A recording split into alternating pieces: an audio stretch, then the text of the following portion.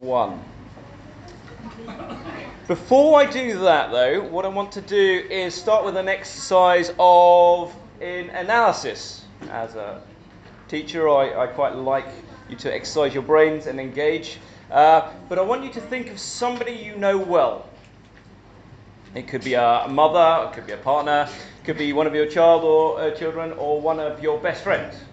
When you think about them, and I want you to think about what makes them special. Think about what makes them special and list them in order from top to bottom. This is what makes them really, really special. Maybe the top 3. Now, I know this is maybe a little bit cruel, and I really hope that you aren't thinking of somebody you really don't like, because this might make you quite angry. I want you to think about reasons why they are not special. Think about reasons why they're not special, and I want you to compare the 2 lists. So, someone you know well, think about why they are special and why they are not special.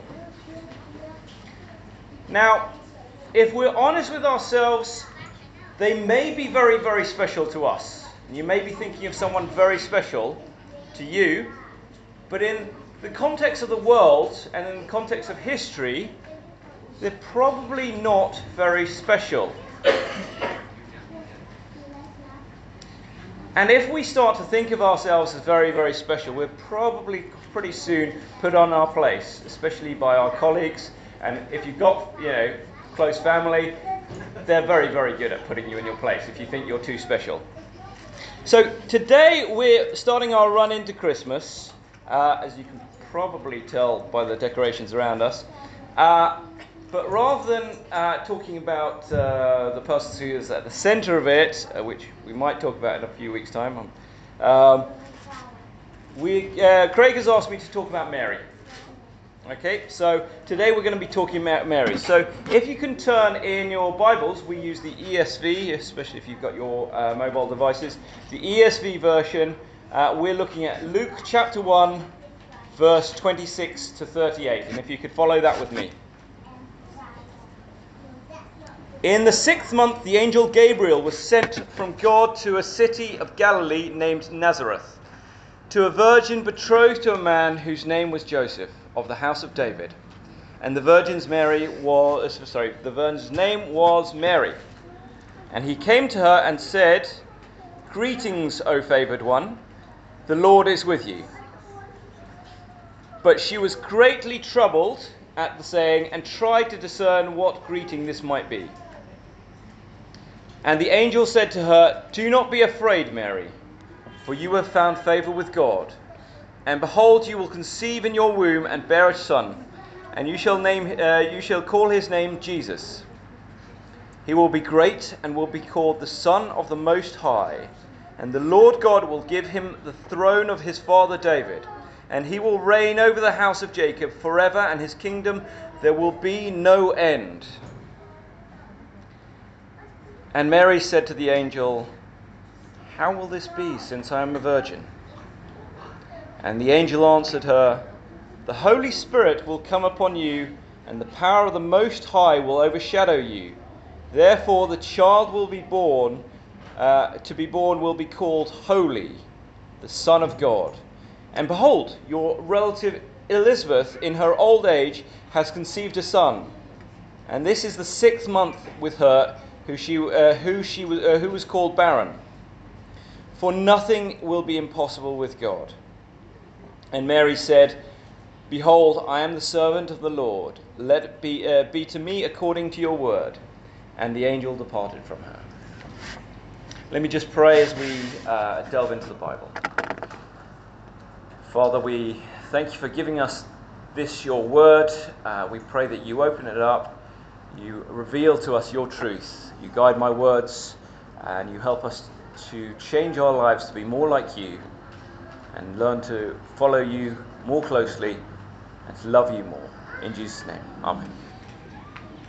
So you'll be glad, as Craig says, I have a very, very short sermon today. I've just got 2 points, and I fear that I may get into trouble, especially among those of a Catholic upbringing. So, my first point is this: Mary is not special at all. Mary is not special at all. But before I get people getting up and walking out of me, I haven't had that yet, I don't think. Some people sometimes go to the toilet, I think. And some people sometimes go and look after their children. But I don't think I've had anyone walking out on me yet. That's my second point. And maybe this is a spoiler, but my second point is that Mary is the most special person. Okay, so the first point is that Mary isn't special at all. If you see, if we take the person that you were thinking about, that person who you listed as, with their special qualities and compared to them to their non-special qualities, if I just say, well, they're human, aren't they? Well, yeah, they're human. So they're not special in that sense. They were born in a normal way. They live and they'll probably won't do anything where people will remember them through history and throughout the world, and then they'll die. And if you want to compare it, well, we're really comparing it with the person who was born in the most extraordinary way, lived a life that is probably the most famous in history. And whilst he died, he also came back to life, which was witnessed by many, including 500, as Paul writes in Corinthians 1, chapter 15, verse 6. 500 brothers at the same time. You see, this narrative here, as we look down at it in chapter 1 of Luke, it just screams to us, Mary is human. Mary is just an ordinary girl. And we can see this emphasized by where she came from. Stick up your hands if you know of a village called Crowthorne. No? That doesn't surprise me at all. That is the village that I grew up in. Now, I used to play fantasy football with my students. I was pretty good at it. Usually was in the top 5 or top 10. But I named my team Crowthorne United, and I had this, interesting fantasy. I mean, it's just like any sport or any kind of team. You choose some of the best players and you put them into your team. So I had this thought that one day, if I was a billionaire, what I would do is I would build a stadium and buy all the best players from around the world, and I would put them in my team, Crowthorne United. Nobody's ever heard of the place, and this would put it on the map. But that would, without a doubt, say, this is my team. There wasn't anything there before, and that makes even more special the fact that it's a place nobody's heard of. I will have built it from the ground up, and that makes me even more special. You see, Nazareth, it's a city in Galilee, and those of us who have been attending the men's Bible study have seen it come up a couple of times. In chapter 1 of John's Gospel, and Nathanael says, can anything good come out of Nazareth? And in chapter 7, we've seen the Pharisees say, search and see that no prophets arise from Galilee. It would be like saying the next major genius inventor will come out of Bukit-Indah. It's pretty special to us, but it's how many people around the world have heard of the little town of Bukit-Indah? See, Nazareth is just like that, and it says that Mary is just an ordinary girl. This is not some princess in a palace. This is not the daughter of a world religious leader. She hasn't had the sparkling Cambridge education. Unlike Moses, she wasn't raised in a palace. Unlike Paul, she wasn't trained as a Pharisee from birth. The reason for those we see elsewhere, and come and talk to me afterwards if you want to know about, obviously, why Moses had to be raised in a palace. and Paul so uniquely is raised as a Pharisee. But Mary is different. She is raised as just an ordinary young girl in this very minor city. And in those days, a minor city would just be what we would consider possibly even the same size as my village, Crowthorne, when I was growing up. So, what we see here from God raising up this minor, this young girl from this minor village is the contrast. The contrast is all the greater because we can see what God is doing. God is saying here, this is my doing. Do you see the way that I said, well, I'm going to raise up the most magnificent team in Crowthorne United because that is an insignificant place. God is saying, I'm going to take this girl from this insignificant city, minor city, and I am going to bring out the greatest thing in the world. So let's look back at Luke 1. There is a repetition of the word virgin. And obviously this is to confirm the truly miraculous birth. But if we think about Mary, there's nothing miraculous about this. Now, don't get me wrong, I might well get into trouble if I don't say this wrong in front of all the women in the room. To give birth is an amazing, wonderful thing. To carry a baby around for 9 months, we lose the wonder of that fact because it happens quite a lot. But birth is amazing, and motherhood and being able to bring life into the world is amazing and miraculous in itself. But Mary's birth was not really much different from motherhood was not really much different from any others. We're not told that she somehow had the most perfect giving of birth, that she didn't have morning sickness. We're not told any of that. So we can only assume that just it was a normal birth. You see, Mary is just an ordinary woman. We see, if you look down, we see that she is afraid. Mirroring many times when in the Old Testament the angel comes to someone and says, do not be afraid. Yes, she is brave, but to fear is human. And she is just a young girl, so imagine the life-shattering news that you have become pregnant. Naturally, in verse 29, we see she was greatly troubled. She is also compared to her cousin Elizabeth, another woman, this time barren, in whom another miracle is happening. All the more emphasizing that Mary is very human. We see throughout the Gospels this emphasis that Jesus is fully human and fully divine. And so it is all the more important that we see Mary as just a human.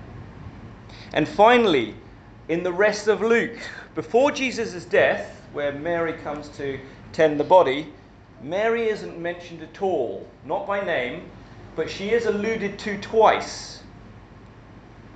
So I don't know whether you want to flick with me to these brief mentions. So in chapter 8, verse 19, Luke writes, and you'll probably recognize this. So in chapter 8, verse 19, Luke writes, "Then his mother and his brothers came to him, but they could not reach him because of the crowd. And he was told, 'Your mother and your brothers are standing outside, desiring to see you.'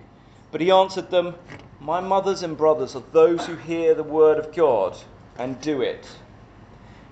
And in chapter 11, verse 27,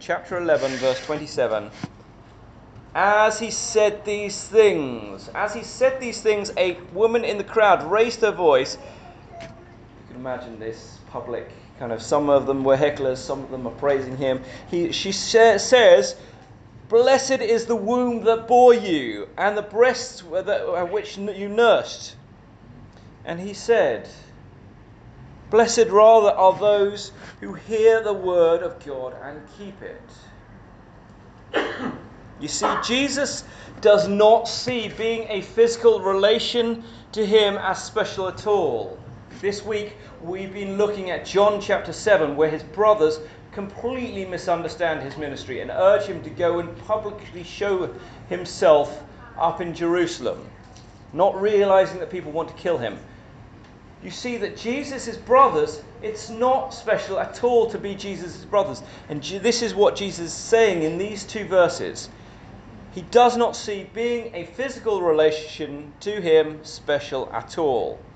Well, we will come back to those verses, but you can see that Luke records very carefully to show us that being Jesus' mother is nothing special at all. You see, the greatness and glory of God is only amplified by the fact that Mary is not special at all. So how do I come to my second point? Mary is the most special person. Look down at verse 38. Verse 38 says, "And Mary said, Behold, I am the servant of the Lord. Let it be to me according to your word. Behold, I am a servant of the Lord. Let it be to me according to your word." Let's quickly flip back to those chapters I was looking at. Chapter 8, verse 10, it says, "Then his mothers and brothers came to him, but they could not easily reach him because of the crowd. And he was told, Your mothers and brothers are standing outside desiring to see you. But he answered them, My mother and brother are those who hear the word of God and do it." You see, what to Jesus, the most important thing, the most special thing, is those who hear the word of God and do it. And what does Mary do? She says, "Behold, I am the servant of the Lord. Let it be to me according to your word." Jesus is not snubbing his mother here. Instead, he's saying, the fact that she's physically my mother, my biological mother, that's not important. What is important is that she has listened and obeyed. That is what makes her important. And in chapter 11, verse 27, you can see it now. "As he said these things, a woman in the crowd raised her voice and said to him, Blessed is the womb that bore you and the breasts at which you nursed. But he said, Blessed rather are those who hear the word of God and keep it." And we see elsewhere, Mary keeps these things in her heart. The words that she was spoken to and all the miraculous things that Jesus does. It's the same thing. Jesus is not dismissing his mother. He's actually honouring her. Let's look back at Luke chapter 1, this time at verse 35. "And the angel answered her, The Holy Spirit will come upon you, and the power of the Most High will overshadow you." Can anyone tell me pop quiz, which people in the Old Testament were anointed by the Holy Spirit? People in my Bible study aren't allowed to answer this because I asked this a couple of times. Who in the Old Testament was anointed by the Holy Spirit? I might pick on someone in a minute if they don't. Yeah, if I don't get any volunteers. Anyone? David, yes. Anyone else? Which group of people?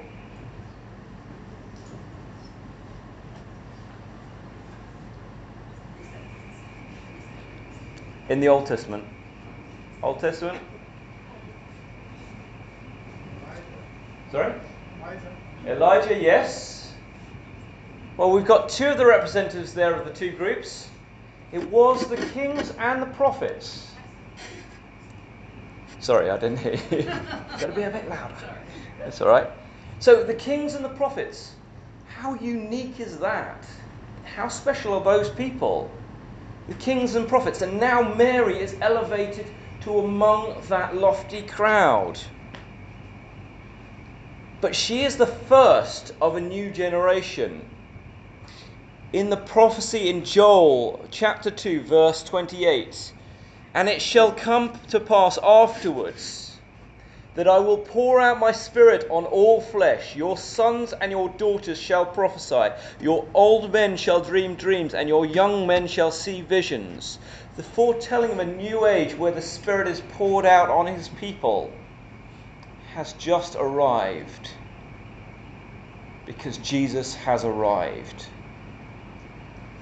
And Mary is the first to be filled with this Spirit.